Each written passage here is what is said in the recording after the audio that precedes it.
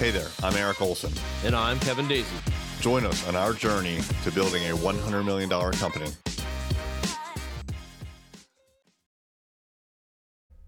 What's happening? It's Eric Olson. Do you ever give public speeches, presentations, talks? I've been doing a lot more of that recently, and it's been a great learning experience.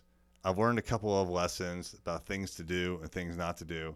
And one of the most recent lessons that I've learned is to not share as many details as I think are important.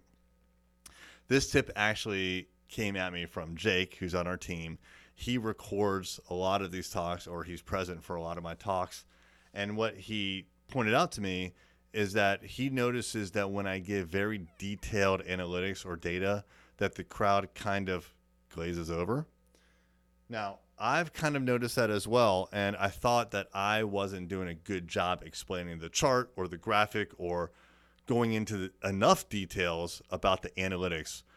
I'm a very analytical person. I like to see data, and especially in advertising and marketing, there's a wealth of data and there's a wealth of trends, and consumer behavior is changing so fast that I find it super interesting, and I like the data. I like to see how things are changing.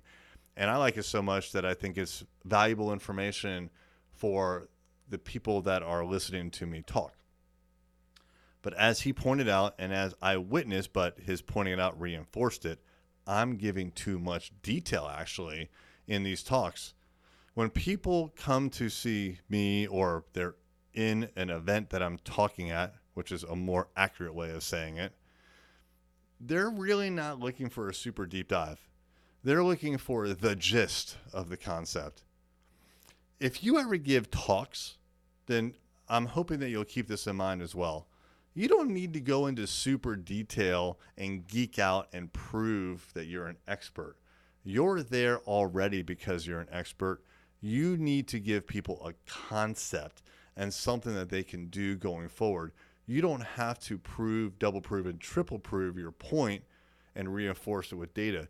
You just need to instill an idea, give them the concept, and give them some tools to move forward in a better way. Thank you for listening. I hope you heard something you can implement in your business right away. Find us online at journeyto100million.com.